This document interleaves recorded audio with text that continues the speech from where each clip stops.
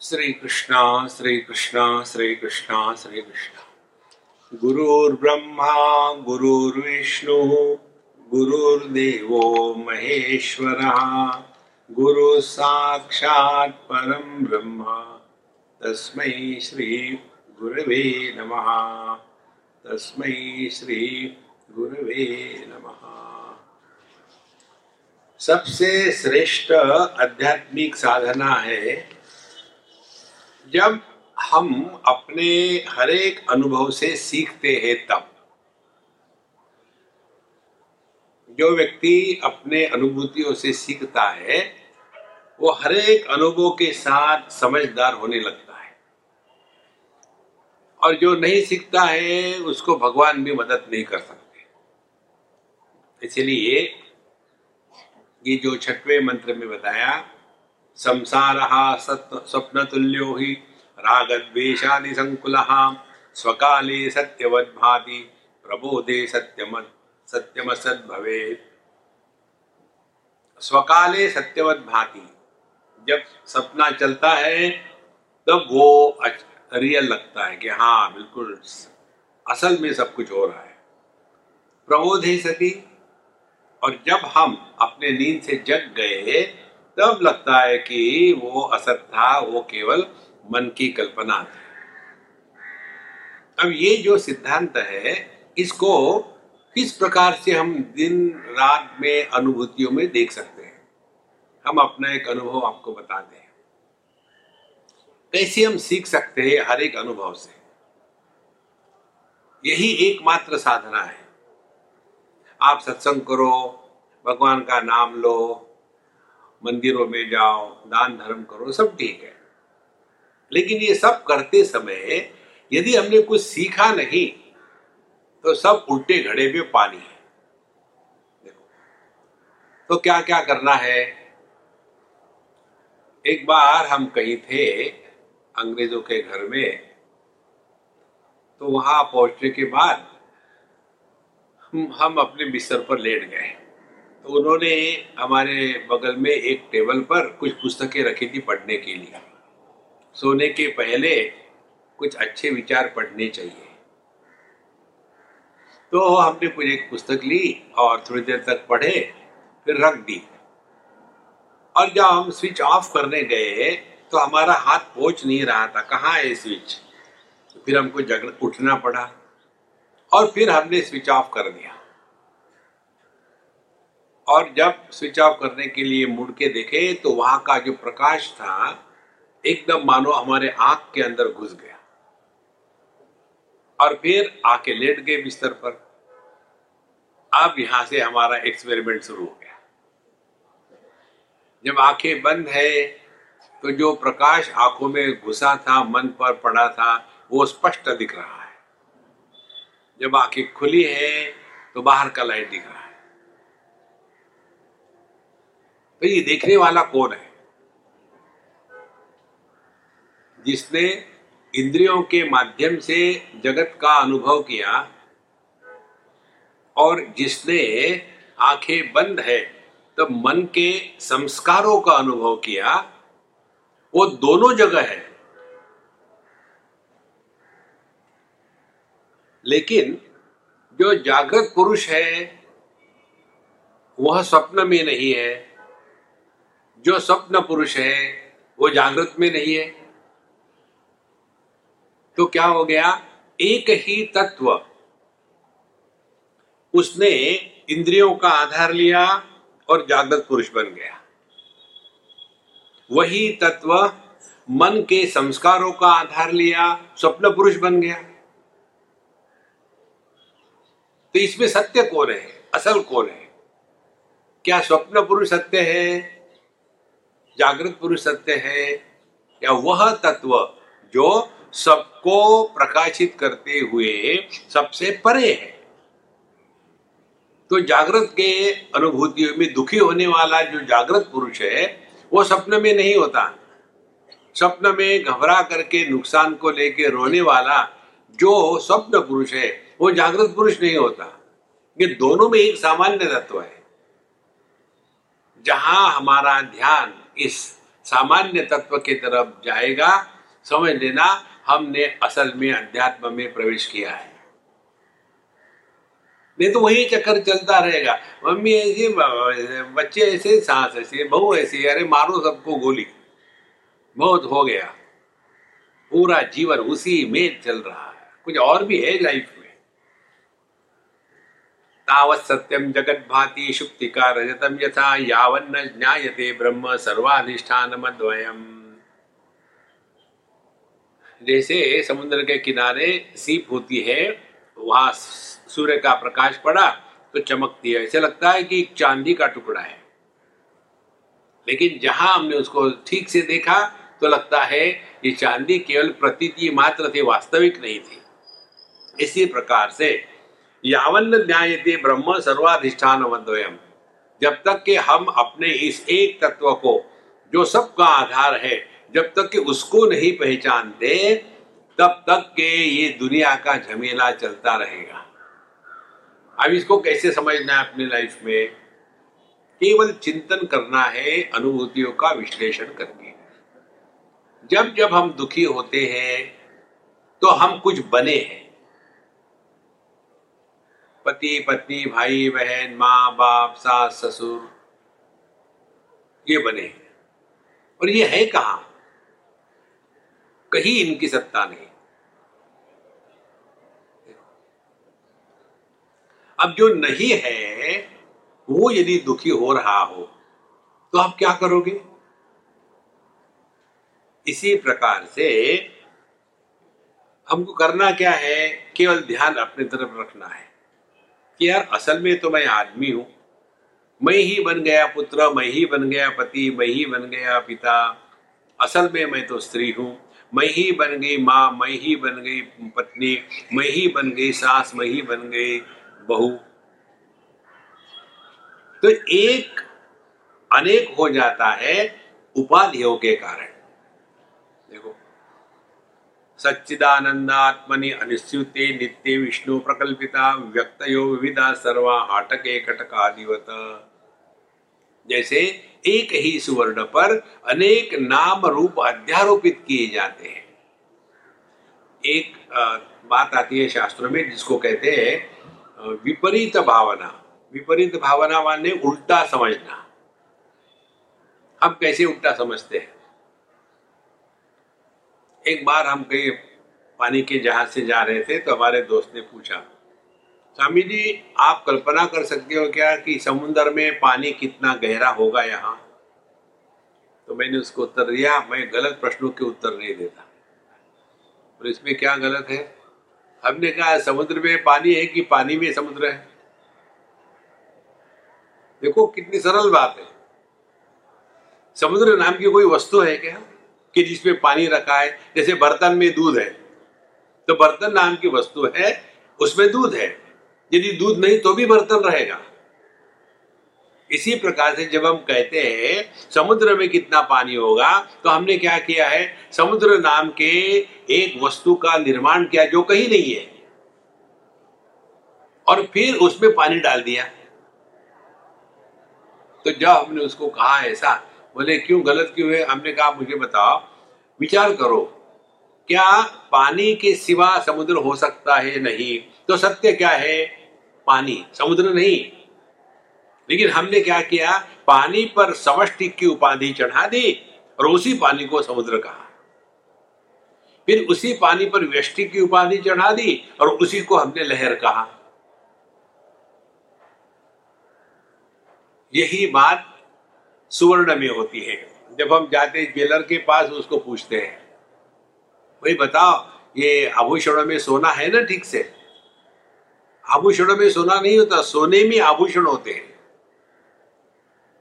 इसीलिए सच्चिदानंदनी आत्मनि अनुस्यूते नित्य विष्णु प्रकल्पिता, यह जो सच्चिदानंद सर्वव्यापी जो नित्य वस्तु है, इसमें सभी के सभी चीजें औपाधिक प्रकल्पित करी गई है।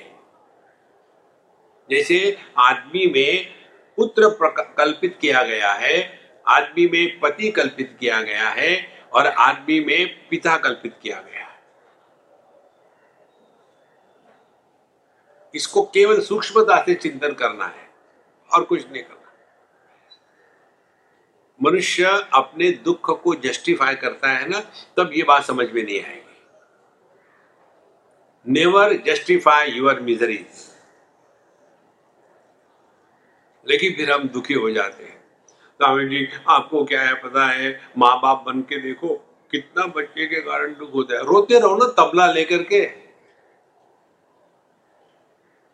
देखो एक बार की बात है, एक माँ बाप ने मुझे, अमेरिका की बात है, अपने बच्चे को लेकर कहा स्वामी जी मैं बहुत परेशान हो गया इससे, पता नहीं क्या पिछले जन्म के पाप है कि मेरे ही यहाँ पैदा हो गया ये। मैंने क्यों, क्या हो गया? एक भी बात नहीं मानता, लेजी है, काम नहीं करता, गुंडागर्दी करता है, ड्रग एडिक्ट है। हम तो तंग आ गए इससे। तो हमने कहा फिर अपने बारे में बताओ। बोले हम लोग ऐसे नहीं थे। कैसे थे? हम लोग माँ बाप की बात मानते थे। मैंने चिंतन करो क्या कारण है। और इसमें क्या चिंतन करना है? चिंतन ये करना है कि हम लोग लकी थे, हमको अच्छे माँ बाप मिले थे। आया समझ में? हमारे बच्चे अनफॉर्चुनेट है, उनको बेवकूफ माँ बाप मिले। देखो संतो, अन्य को बदनाम करना छोड़ दो, अपनों को देखो। हम तो उल्टा सीधा जीवन जिएंगे और चाहेंगे बच्चे बड़े अच्छे बने। इसीलिए ये जितने भी सुख दुख है, यह केवल इस औपाधिक व्यक्तित्व को है। और यह औपाधिक व्यक्तित्व व्यक्ति नहीं है, यह अभिव्यक्ति है। देखो आप कोई भी रिश्ता ले लो, पति पत्नी, भाई बहन, माँ बाप, सास ससुर, ये व्यक्ति नहीं है, ये अभिव्यक्ति है। जैसे कोई भी आदमी किसी भी औरत से शादी कर ले तो उसको पति कहते हैं। जैसे कोई भी बल्ब हो, चाहे मंदिर का हो चाहे टॉयलेट का हो, उसमें से बिजली दौड़ रही, उसको प्रकाश कहते हैं। ऐसा नहीं कहते ये बड़ा भाग्यशाली और पवित्र बल्ब है जो मंदिर में बैठा है, और ये दूसरा जो बल्ब है बड़ा पापी है, टेररिस्ट होगा, इसीलिए टॉयलेट में है। नहीं, अपने स्वरूप के तरफ ध्यान ले आओ महाराज। यथा काशो ऋषिकेशो नानोपाधिगतो विभु तद्भेदान भेद भिन्नवद्भाति तन्नाशे केवलो भवेत्। यथा आकाशः, जैसे आकाश को उपाधि के कारण अनेक प्रकार से कहा जाता है। उसी आकाश को हम कहते हैं पूर्व, पश्चिम, उत्तर, दक्षिण। उसी आकाश को हम कहते हैं वायव्य, नैऋत्य, आग्नेय इत्यादि। उसी आकाश को हम कहते हैं ऊपर और नीचे। उसी आकाश को हम कहते हैं क्षितिज। इसकी कोई सत्ता नहीं है, ये केवल शब्द मात्र है। पूर्व दिशा कैसे निर्माण होती है? जहां सूर्य का उदय होता है। सूर्य का उदय कहां होता है? पूर्व दिशा में। अब पूर्व दिशा के कारण सूर्य वहां उगता है कि सूर्य उगने के कारण उसको पूर्व दिशा कहते हैं? कोई मतलब है? यदि आप सूर्य और पृथ्वी इनके रिश्ते से हट जाओ तो सूर्य पूर्व है कि पश्चिम है? कैसे हटे? सो जाओ। गहरी नींद में कौन सी दिशा में हमारे पैर होते हैं? आप लोगों ने देखा होगा ना, बच्चे जब सोते हैं तब उनको बताते हैं बेटा दक्षिण की तरफ पैर करके नहीं सोना चाहिए। तो बच्चा सो गया, फिर रात भर घड़ी के कांटे के नीचे घूमते रहते हैं, किधर है पैर उसके? देखो, केवल उपाधि के कारण जो अनेकता आती है वो प्रतीत होती है, वो सत्य नहीं होती।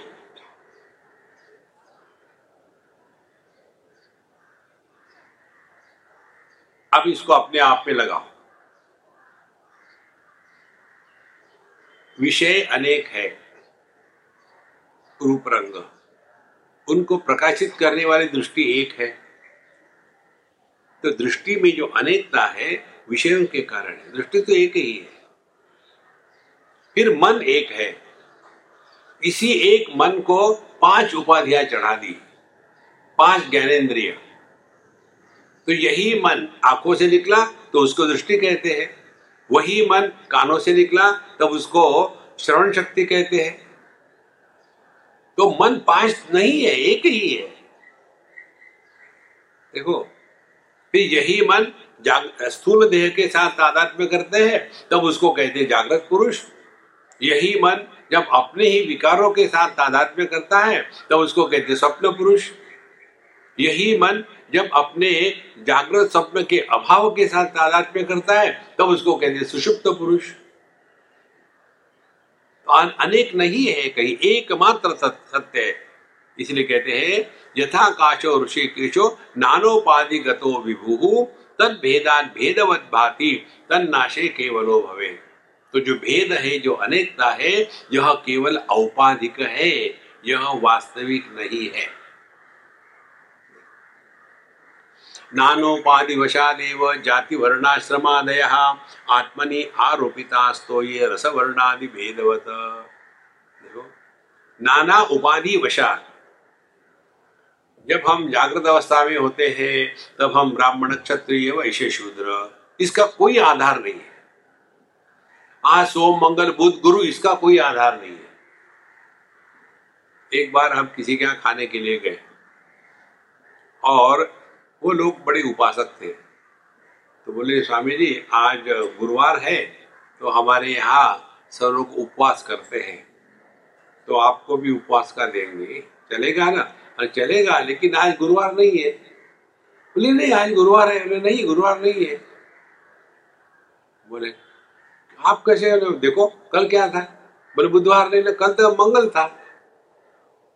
अब मंगल बुध गुरु चक्कर में फंस गए।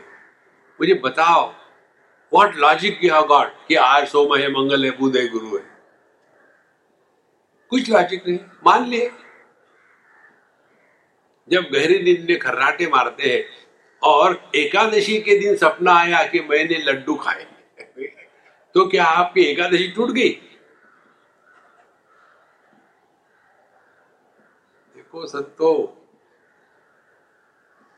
ये भगवान की लीला है, इसमें मौज में रहो, सीरियस हो गए खाली पीली चक्कर में मत पड़ो इसमें। तो नाना उपाधि वशात, उसी प्रकार से हम अपने को मान लेते हैं गुजराती और मराठी और तमिल और ऑल दैट, कोई मतलब नहीं उसका। लेकिन ये इतना गहरा हमारे दिमाग में घुस गया है, निकलने को तैयार ही नहीं। आप देखेंगे अपने बंबई में गुजराती लोग पिछले कितनी पीढ़ियों से रह रहे हैं, लेकिन अभी भी ना तो मराठी लोग उनको महाराष्ट्रियन कहते हैं, ना गुज्जू अपने को महाराष्ट्रियन कहते हैं। हम तो नवसारी के हैं। अरे यार तुम पैदा यहां हो गए, मरोगे यहीं, और फिर भी नवसारी। इसको कहते हैं उपाधि का प्रभाव। एक छोटा, और ये बचपन से होता है। किसी के यहां थे हम, एक छोटा सा बच्चा नाश्ता कर रहे थे। हमने कहा ए गुज्जू, क्या नाम है तुम्हारा? स्वामी जी मैं गुज्जू नहीं हूं। अच्छा फिर क्या हो तुम? बोले मैं लोहाना कच्ची हूं। तो मैंने उसको पूछा तुमको कच्ची बांधनी आती है क्या? कच्ची माने अंडरवेयर। तुमको कच्ची बांधनी आती है? बोले नहीं आती। फिर मम्मी बांध के देती है। अच्छा लोहाना? बोले मुझे नहीं मालूम। फिर तुम क्या हो? लोहाना कच्ची। देखो संतो, ये उपाधियों के कारण ही यह संसार है। एक जगह हम कहीं थे, सत्संग चल रहा था, 3-4 लोग थे स्टेज पर और एक कॉलेज के प्रोफेसर थे।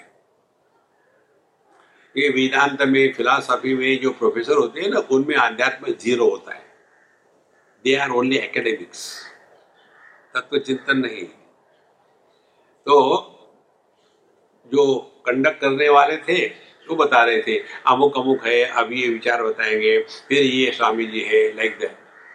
और जब इनका नाम आया, उनको उनके बारे में बताया, अभी हमारे सामने मिस्टर राव अपने विचार प्रस्तुत करेंगे। जैसे मिस्टर राव कहा, मिस्टर राव को गुस्सा आया। Doctor Rao please. देखो, ये डॉक्टर राव मिस्टर राव नहीं है, उपाधि। इस उपाधि के कारण एक ही अनेक प्रतीत होता है। इसीलिए नानोपाधि वशादेव जाति वर्णाश्रमादयाम, फिर उसी में हम ब्राह्मण क्षत्रिय वैश्य शूद्र हो जाते हैं। और वो ऐसा दिमाग में बैठ जाता है। मुझे एक जगह की बात है, मैं स्थान पता नहीं बताऊंगा, बड़ी आनंद की बात है, मुझे उस समय बड़ा आश्चर्य लगा। हम कहीं थे और एक सज्जन ने हमको बताया, इंडियन ही थे, तो कहे कि स्वामी जी हम लोगों की जब शादी हुई ना तो बड़ा तूफान हो गया था। हमने कहा शादी को तूफान कोई दूसरा नाम शादी है? बोले नहीं, तूफान ऐसे हुआ था कि हम दोनों, मैं और मेरी पत्नी भिन्न जाति के हैं। मैं ऊंची जाति का हूं, वो नीची जाति की है। तो मैं चुप रहा, क्योंकि मुझे आज तक समझ में नहीं आता ऊंचा नीचा क्या होता है। ये समझ में आता कि मैं ऊंचा बैठा आप नीचे बैठे, इससे ज्यादा कुछ नहीं। तो बोले देखो, मैं तो हूं मोची और मेरी पत्नी है कारपेंटर, अब दोनों में कैसी शादी होगी? देखो कहां आदमी फंसा है। आप देश छोड़ के चले गए, अन्य देश में रह रहे हो, वहां की भाषा है, वहां की मांस मच्छी खा रहे हो, फिर भी ब्राह्मण क्षत्रिय वैश्य शूद्र, और उसमें भी ब्राह्मणों में भी 1000 वैरायटी है, शूद्रों में भी 1000 वैरायटी है, और उनको शूद्र को शूद्र कहो तो पाप लगता है। यही भ्रांति संसार है। कहते हैं पंचीकृत महाभूत संभवम कर्म संचितम शरीरम सुख दुखानाम भोगायतनम उच्यते। अब यहां तक का विचार बताने के पश्चात अब हम अपने व्यक्तित्व का विश्लेषण करें। पहले कहते हैं पंचीकृत महाभूत संभवम कर्म संचितम शरीरम। हमारा जो शरीर है, स्थूल देह है, शरीर इसलिए कहते हैं शीर्यमाणत्वात् शरीरम, जो बिखर जाता है उसको शरीर कहते हैं। तो ये शरीर क्या है? ये जो पंच महाभूत है, आकाश से लेकर के पृथ्वी तक, यह जब स्थूल हो जाते हैं तो स्थूल पंचीकृत महाभूतों से यह कर्म के कारण निर्माण जो है, यह स्थूल देह है। और ये स्थूल देह का तात्पर्य क्या है? यह हमारे रहने का स्थान है, यहां रह करके हम सुख दुख का भोग करते हैं। तो देह केवल एक मकान है,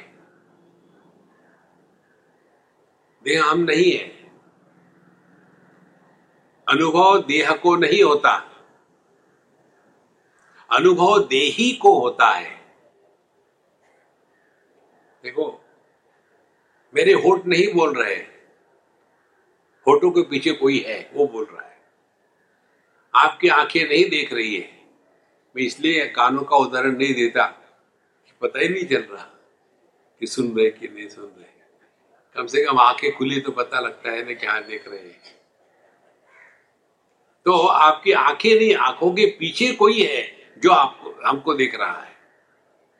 इसी प्रकार से जो सुख दुख होते हैं वो देह को नहीं होते, देह में किसी अन्य को होते। तो ये हो गया हमारा मकान।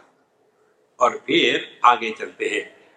पंच प्राण मनोबुद्धि दशेन्द्रिय समन्वितम अपंचीकृत भूतोतम सूक्ष्मांगम भोग साधनम।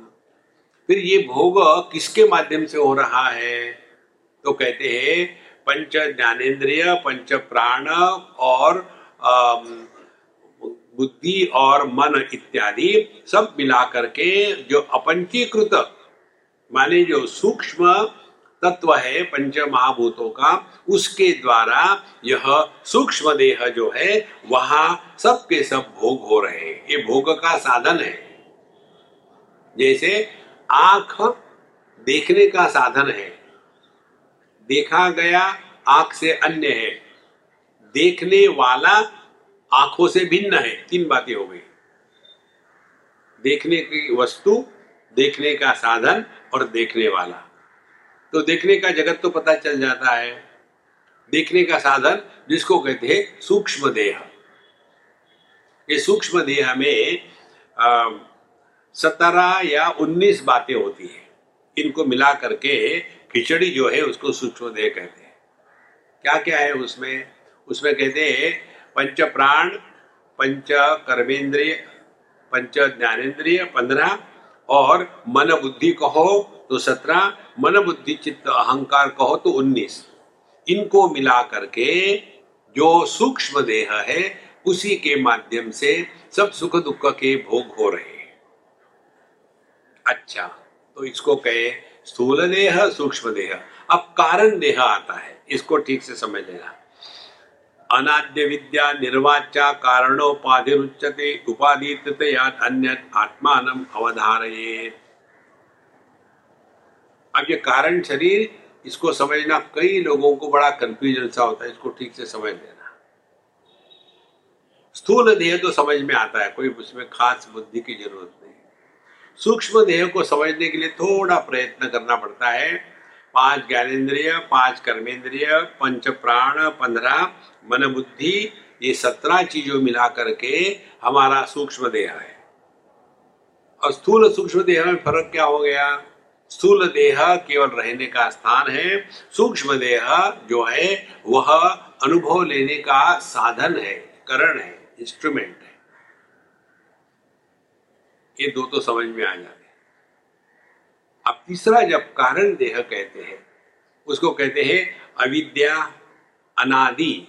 जो अनादि अविद्या है, अनिर्वाच्या, जिसके बारे में कुछ बोला नहीं जा सकता, कारण उपाधि उच्चते, उसी परमात्मा की यह कारण उपाधि है। अब कारण क्या है, ध्यान से सुनो। अनादि अविद्या, अविद्या या अज्ञान। अज्ञान किसको कहते हैं? अज्ञान माने अपूर्ण ज्ञान। मैं देह हूं, ये ज्ञान अपूर्ण नहीं है। अपूर्ण ज्ञान क्या है? यही मात्र देह मैं हूं, अन्य देह मैं नहीं हूं, ये अपूर्ण ज्ञान है। मुझे जो अपने आंखों से दिखता है वही मात्र सत्य है, जो मुझे आंखों से नहीं दिखता वो गलत है। ये अपूर्ण ज्ञान है। देखो, अपनी आंखों से एक पर्टिकुलर एरिया तक ही हम देख सकते हैं, लाल से लेकर के वायलेट तक के। इसके परे भी लाइट वेव्स है। क्योंकि हम अपने आंखों से नहीं देख सकते, हम कहेंगे हम विश्वास नहीं रखते। यह जो अपूर्ण ज्ञान है उपाधियों के कारण, इस अपूर्ण ज्ञान को ही कारण शरीर कहते हैं। ध्यान से सुनना। इस अपूर्ण ज्ञान के कारण क्या होता है? गलत धारणाएं निर्माण होती है। तो कारण देह का अर्थ क्या हो गया? कारण देह माने गलत धारणा अपने बारे में कि मैं कौन हूं। दूसरी गलत धारणा जगत के बारे में कि जगत क्या है। तीसरी गलत धारणा कि यह भगवान, भगवान कहाँ है, क्या है, तीसरी गलत धारणा। और चौथी गलत धारणा आध्यात्मिक साधना किसको कहते हैं। ये 4 गलत धारणाओं के पुंज को कहते हैं कारण देह। और इसी के कारण मन में विक्षेप आ गए, सूक्ष्म देह। विक्षेप के कारण कर्म में लग गए, यह स्थूल देह। इस प्रकार से ये 3 देह को स्पष्ट समझ लेना है। तो स्थूल देह से उठने के लिए हमको कर्मयोग की साधना बताते हैं। सूक्ष्म देह से उठने के लिए हमको उपासना की साधना बताते हैं। और कारण देह माने हमारी जो गलत धारणाएं हैं, इससे बाहर निकलने के लिए शास्त्रों का श्रवण, मनन, निधिध्यासन, वेदांत की बात बताते हैं। इस प्रकार से ये 3 चीजों से हमको मुक्त होना है। हम तीनों में फंसे हुए। कहते हैं पंचकोशादि योगेन तत्तन्मयैव स्थितः शुद्धात्मा नील वस्त्रादि योगेन स्फटिको यथा। अब यहां उदाहरण देते हैं। सवाल ये है कि ये उपाधि किसकी है? ये स्थूल देह, सूक्ष्म देह और कारण देह किसका है? बिना अधिष्ठान के उपाधि नहीं हो सकती। देखो, यदि आदमी नहीं है, मैं आदमी हूं और पत्नी के कारण मुझे पति कहते हैं, यदि मैं आदमी मर गया तो पति रहेगा क्या? तो आदमी पर पतित्व अध्यारोपित किया गया है। तो इसमें बिना अधिष्ठान के अध्यारोपण नहीं हो सकता। इसी प्रकार से कहते हैं ये जो पंचकोश है या तीन देह है, अब इनको मैं आपको समझाता हूं, जरा ध्यान से समझ लेना। बहुत ही सिंपल है, एक बार ये समझ में आ जाए तो मजा आ जाएगा लाइफ में। भगवान ने हमको जो 5 उंगलियां दी है, इसका क्या कारण है समझने के लिए। पहली बात, हमारी जो छोटी उंगली है, जिसको उठाने के बाद आदमी को याद आती है, अरे मैं गया ही नहीं था सुबह से।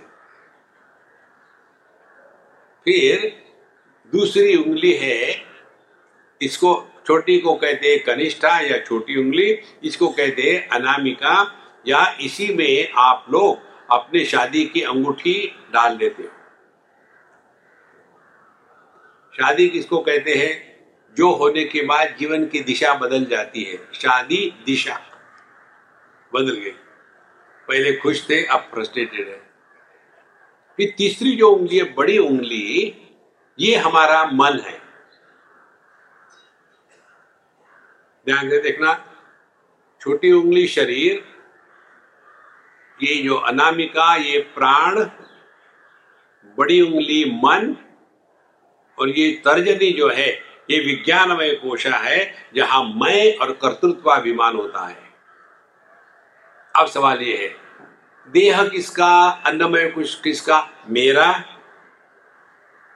प्राणमय कोश की भूख किसकी, प्यास किसकी? मेरी।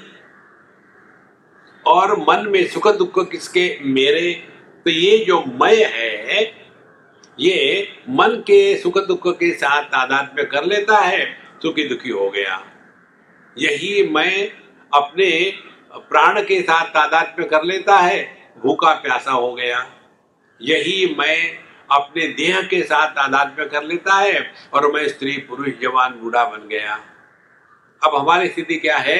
ये 5 में से ये जो मैं है, जो जीवन जी रहा है, ये इनके साथ तादात्म्य किया तो कोई व्यक्तित्व बन गया। फिर इसको हमको यहां से हटाना है। तो कैसे हटाए?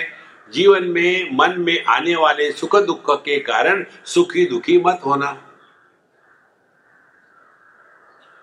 सुख दुख आप किसी अन्य को बता सकते हो, मेरे सुख का कारण, मेरे दुख का कारण मेरी पति पत्नी, भाई बहन, गवर्नमेंट, पड़ोसी, ये सब बता सकते हो, वो ठीक है। लेकिन हम सभी के सभी सुखी दुखी अपने चॉइस से होते हैं। यहां ध्यान देना। यदि आप कोऑपरेट नहीं करोगे तो भगवान भी आपको दुखी नहीं बना सकते। यदि आप कोऑपरेट करोगे तो पड़ोसी भी आपको दुखी बनाएगा। दुखी होना नहीं होना ये अपना स्वातंत्र्य है संतो, पहचानो उसको। यहां से अध्यात्म शुरू होता है। इसीलिए अब हमारी स्थिति क्या है? ये एक जो मैं है 3 के साथ हो गया, और जो आनंद है बेचारा अकेला है। जो शास्त्रों में मुद्रा आती है ना, जिसको चिन्ह मुद्रा कहते हैं, चिन्ह मुद्रा ऐसी होती है। इस चिन्ह मुद्रा में ये जो मैं है ये तीनों से अलग हो गया, अलग होकर के आनंद में समर्पित हो गया। ये नस्वार लेने की मुद्रा नहीं है।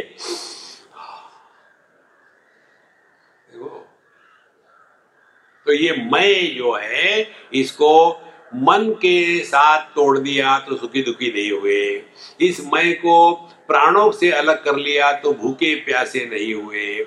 इस मैं को देह से अलग कर लिया तो जवान बूढ़ा स्त्री पुरुष नहीं हुए। तो फिर क्या किए मन को, इसको मैं को आनंदमय कोश में समर्पित कर दो। तो साधना क्या होगी?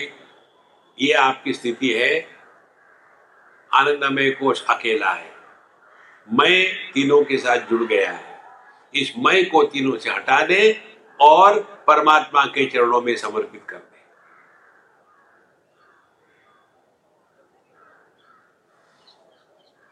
ये दुनिया ऐसी ही चलती रहेगी।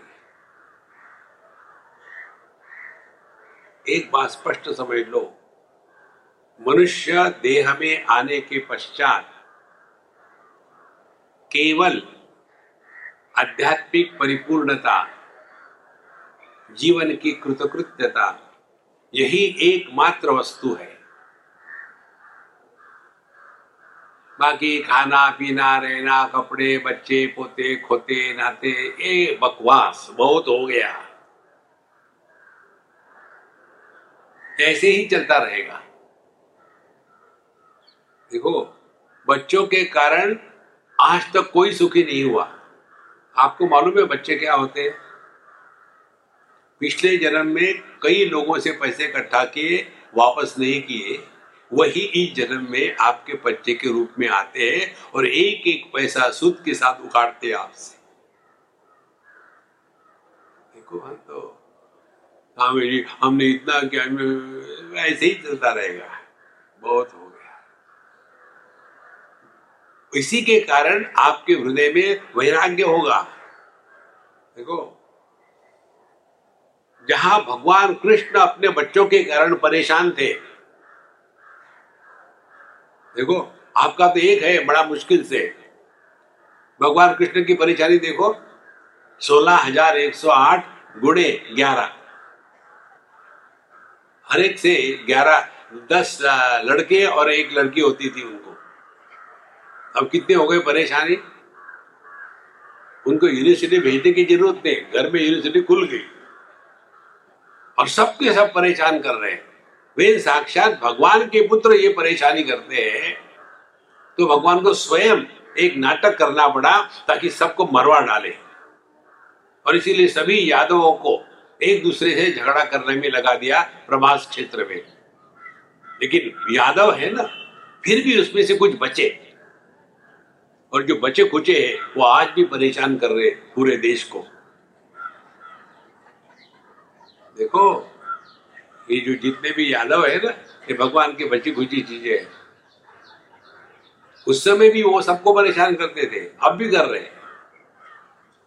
तो ये यदि कथा भगवान के बच्चों की है, तो आपके बच्चों की क्या कथा है? देखो, ये हो गई महाभारत की बात। अब रामायण की बात ले लो। दशरथ जी के मृत्यु का कारण क्या था? राम। भगवान राम के कारण ही वो मरे ना। तो जब आपका पुत्र साक्षात भगवान का अवतार होता है तो बाप को मरना पड़ता है। लेकिन हमारे बच्चे कबूतर है, अब क्या एक्सपेक्ट करते हैं उनसे? पूरा जीवन उसी में लगे हुए, केवल स्वरूप को पहचानना मात्र, यही एकमात्र लक्ष्य है जीवन का। इसीलिए पंचकोशादि योगेन तत्तन्मय इव स्थितः शुद्धात्मा नील वस्त्रादि योगेन स्फटिको यथा। और यह जो तन्मयता कैसी है, ये वास्तविक नहीं है। जैसे उन्होंने एक उदाहरण दिया है, जैसे ये गिलास अब ट्रांसपेरेंट है, इसका कोई अपना रंग नहीं है। इसी गिलास को मैं इस कपड़े के साथ रखता हूं तो ऐसे लगता है कि ये जो ग्लास है ये भी लाल, पीला, नीला, हरा हो गया है, लेकिन नहीं हुआ। इसी प्रकार से, अब इसको बहुत सूक्ष्म है, ध्यान से सुनना। इसी प्रकार से आसक्ति, तादात्म्य केवल भ्रांति है, सत्य नहीं है। जो कहते हैं हम आसक्त है, उन्होंने समझा ही नहीं। कोई किसी से आसक्त नहीं है, यही हमारा स्वरूप है। कैसे? रूप रंग को प्रकाशित करने वाली दृष्टि किसी भी रूप रंग के साथ आसक्त नहीं है, इसीलिए सबको प्रकाशित कर रही है।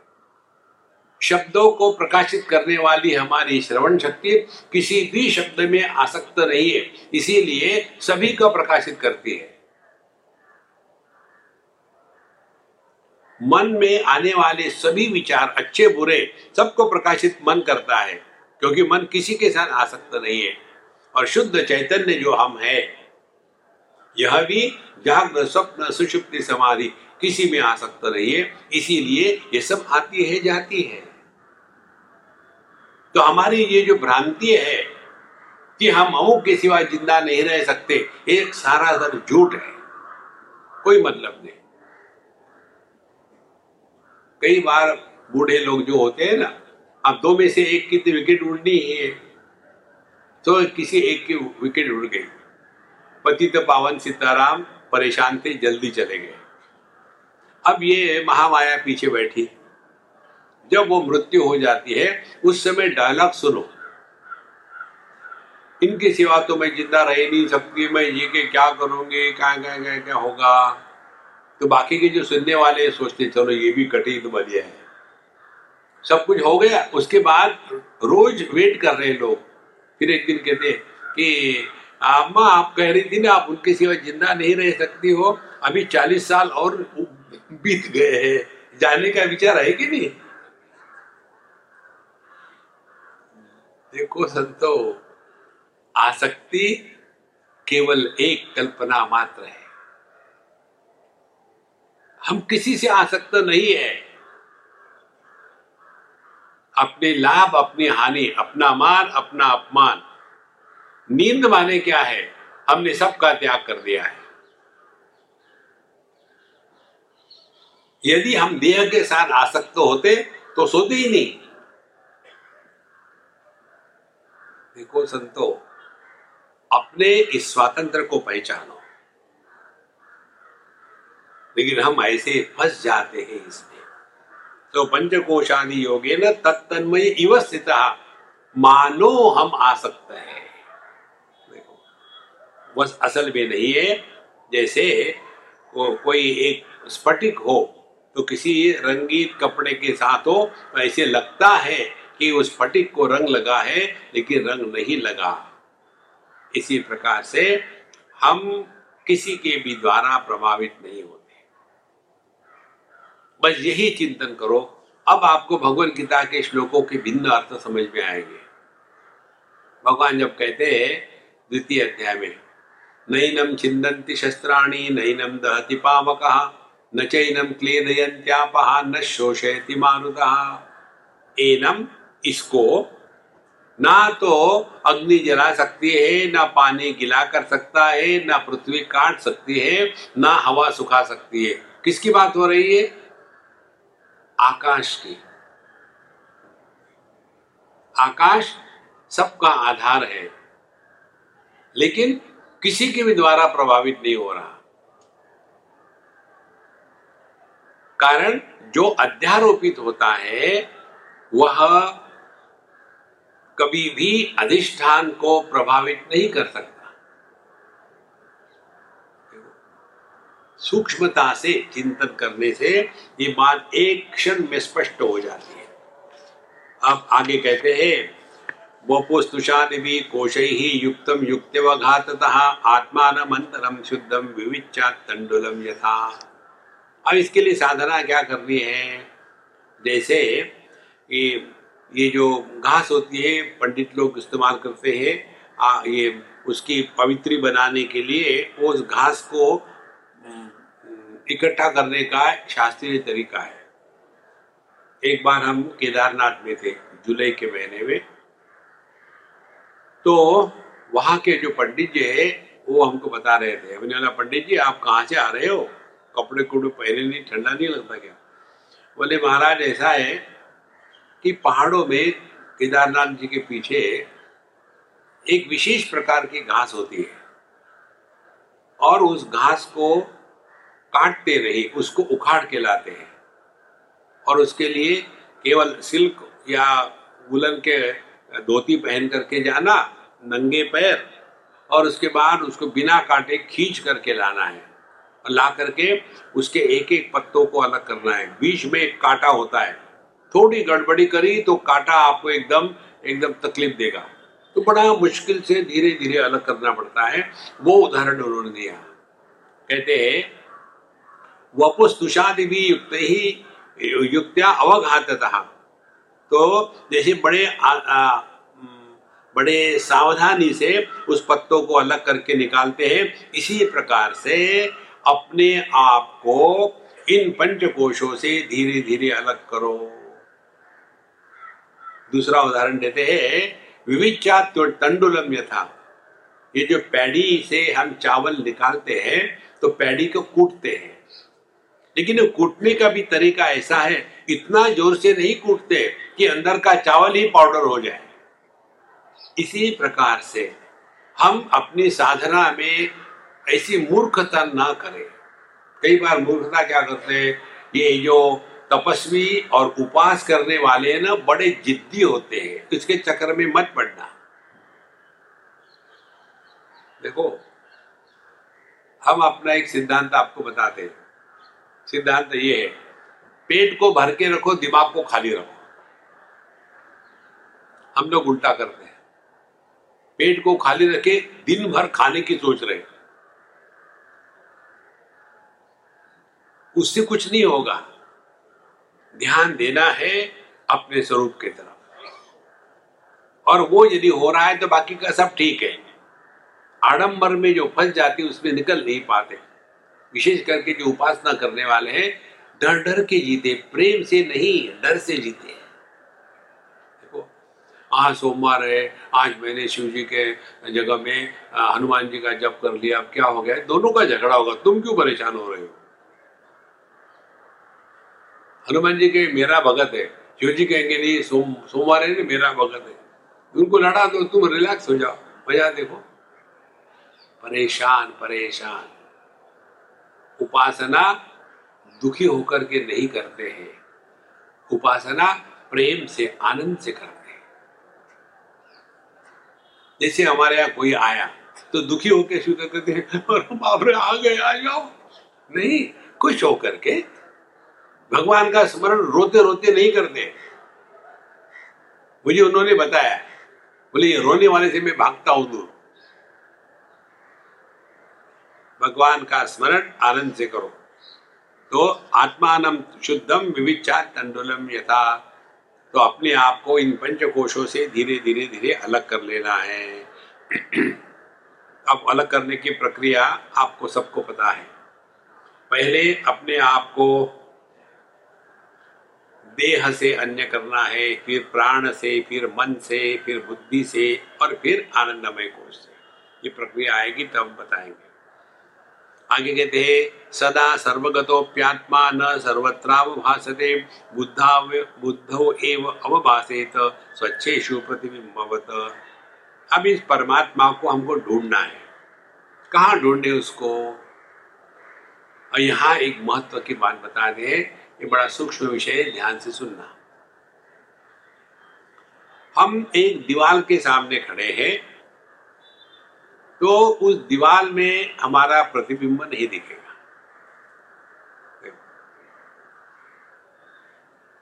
लेकिन हम यदि दर्पण के सामने खड़े होंगे तो हमारा प्रतिबिंब दिखेगा।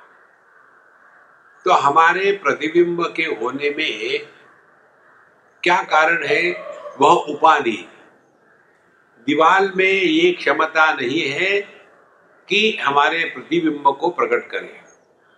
दर्पण में यह प्रतिबिंब क्षमता है कि वहां प्रतिबिंब को प्रकट करे। इसी प्रकार से परमात्मा तो सब जगह है,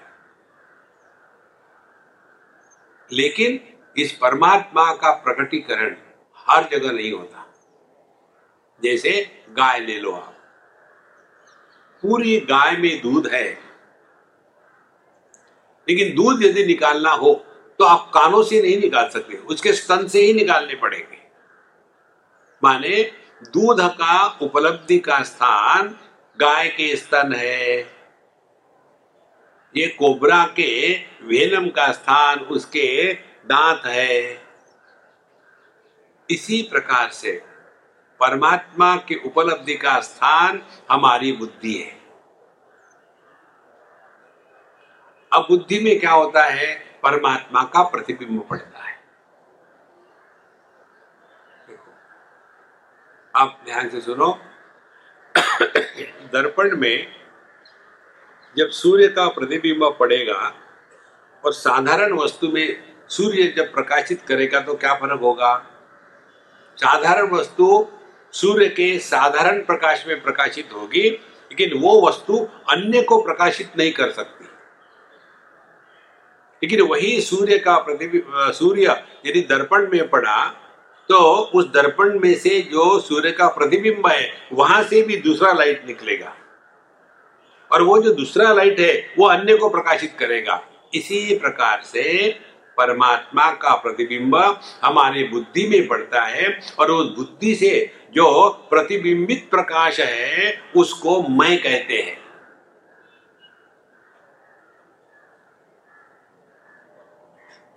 देखो,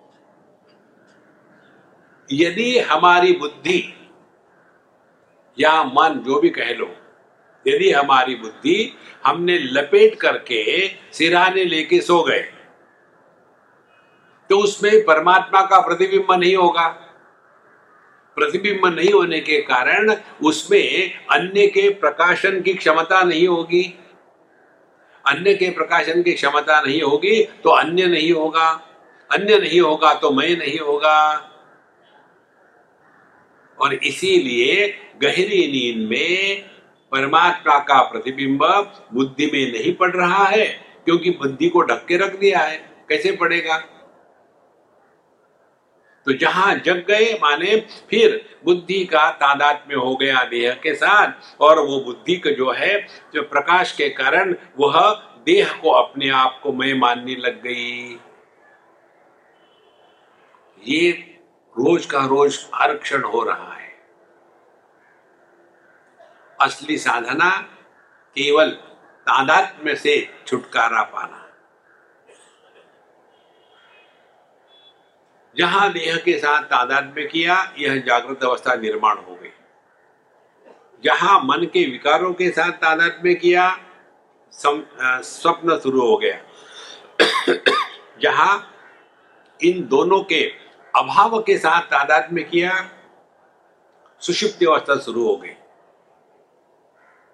पूरा का पूरा अनुभव तादात्म्य से ही होता है।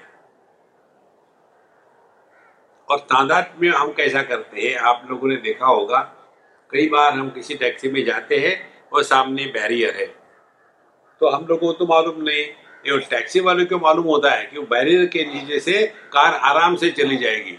जब हम देखते हैं हमको लगता लगेगा, और कार के अंदर होते हुए हम डक करते हैं, ऐसा तादात्म्य ये लग न जाए। इसी प्रकार से देह के साथ, प्राण के साथ, मन के साथ, उनके विकारों के साथ ऐसा तादात्म्य हो जाता है कि मन में दुख आया तो मैं दुखी, सुख आया तो मैं सुखी। जितनी साधना है उसका मूल तत्व यही है, तादात्म्य छोड़ो।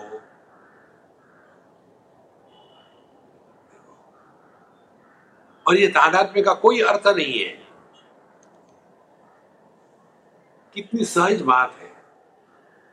जैसे किसी को कहो, अरे गुज्जू, इमीडिएटली गुस्सा आता है। गुज्जू क्यों कहा मुझे? तादात्म्य। आमची मुंबई, देखो कहां फंसे हैं। इन सब से अपने आप को मुक्त करना है। तो कहते हैं कि बुद्धो एव अवभासेत स्वच्छेषु प्रतिबिंबवत्। फिर देहेन्द्रिय मनोबुद्धि प्रकृतिभ्यो विलक्षणम तद्वृत्ति साक्षिणम विद्यात् आत्मानं राजवत् सदा। तो यदि हमको सूर्य का दर्शन करना है तो क्या करना पड़ेगा? पहली बात, सूर्य के प्रकाश से ही जगत दिख रहा है, लेकिन इस सूर्य का प्रकाश एक दर्पण में पड़ने के कारण वहां सूर्य की विशेष उपलब्धि है। देखो, ये सब सूर्य प्रकाश में ही दिख रहा है, लेकिन दर्पण में सूर्य की विशेष उपलब्धि है। इसी प्रकार से परमात्मा सर्वव्यापी है। इन परमात्मा की विशेष उपलब्धि बुद्धि में होती है। देखो, तो जहां ये बुद्धि सचेत हो गई, अब आप चिंतन कर सकते हो। और चिंतन में क्या होगा कि इंद्रिय, मना, बुद्धि इत्यादि इनके जो विकार है, इन सब का प्रकाशक मैं इन सब से भिन्न हूं। इसमें करना कुछ नहीं है। आत्मचिंतन का अर्थ है अनात्म चिंतन का अभाव। ध्यान से सुनना, हम विचार हमेशा केवल अन्य के बारे में करते हैं। जैसी आंखें अन्य को देखती है, स्वयं को नहीं देख सकती, उसी प्रकार से मन अन्य के बारे में विचार करेगा। जहां मन अपने स्वरूप के बारे में चिंतन शुरू करेगा, उसी क्षण मन गायब हो गया।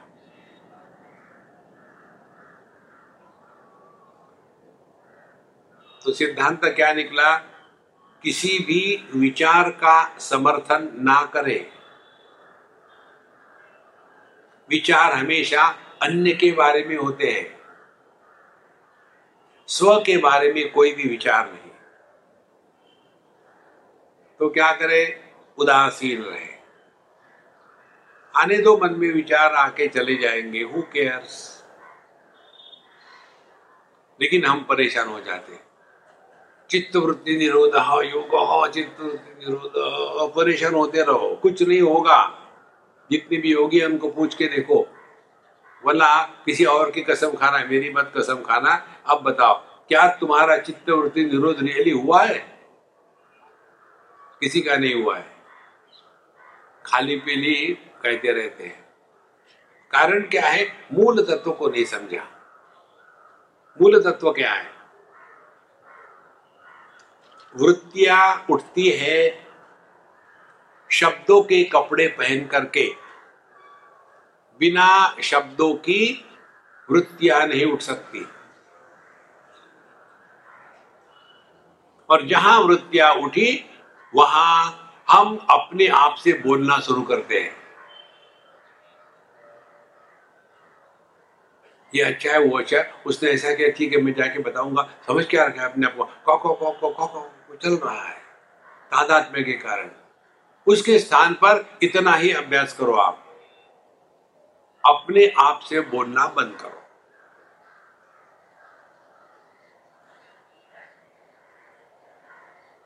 तादात्म्य का तात्पर्य है किसी वस्तु को सत्य समझ करके बात करना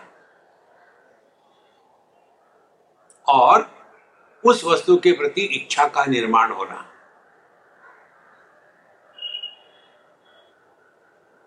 यह विचार श्रीमद् भागवत महापुराण में आता है।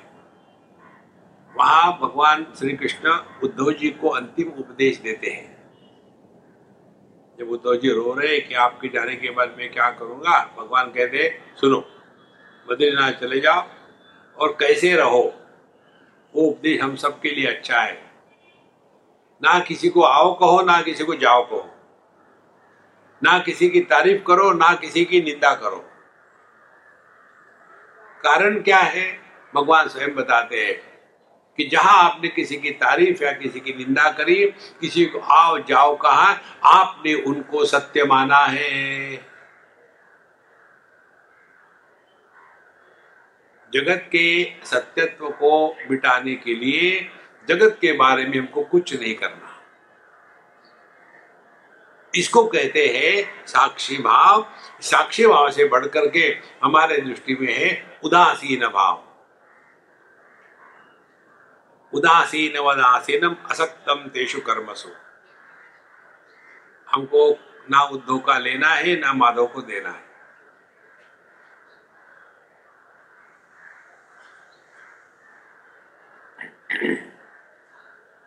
तद्वृत्ति तत्साक्षिणम विद्यान आत्मानम राजवत सदा। आत्मा जिसे राजा हो, सबको प्रकाशित कर रहा है, किसी के द्वारा प्रभावित नहीं हो रहा है।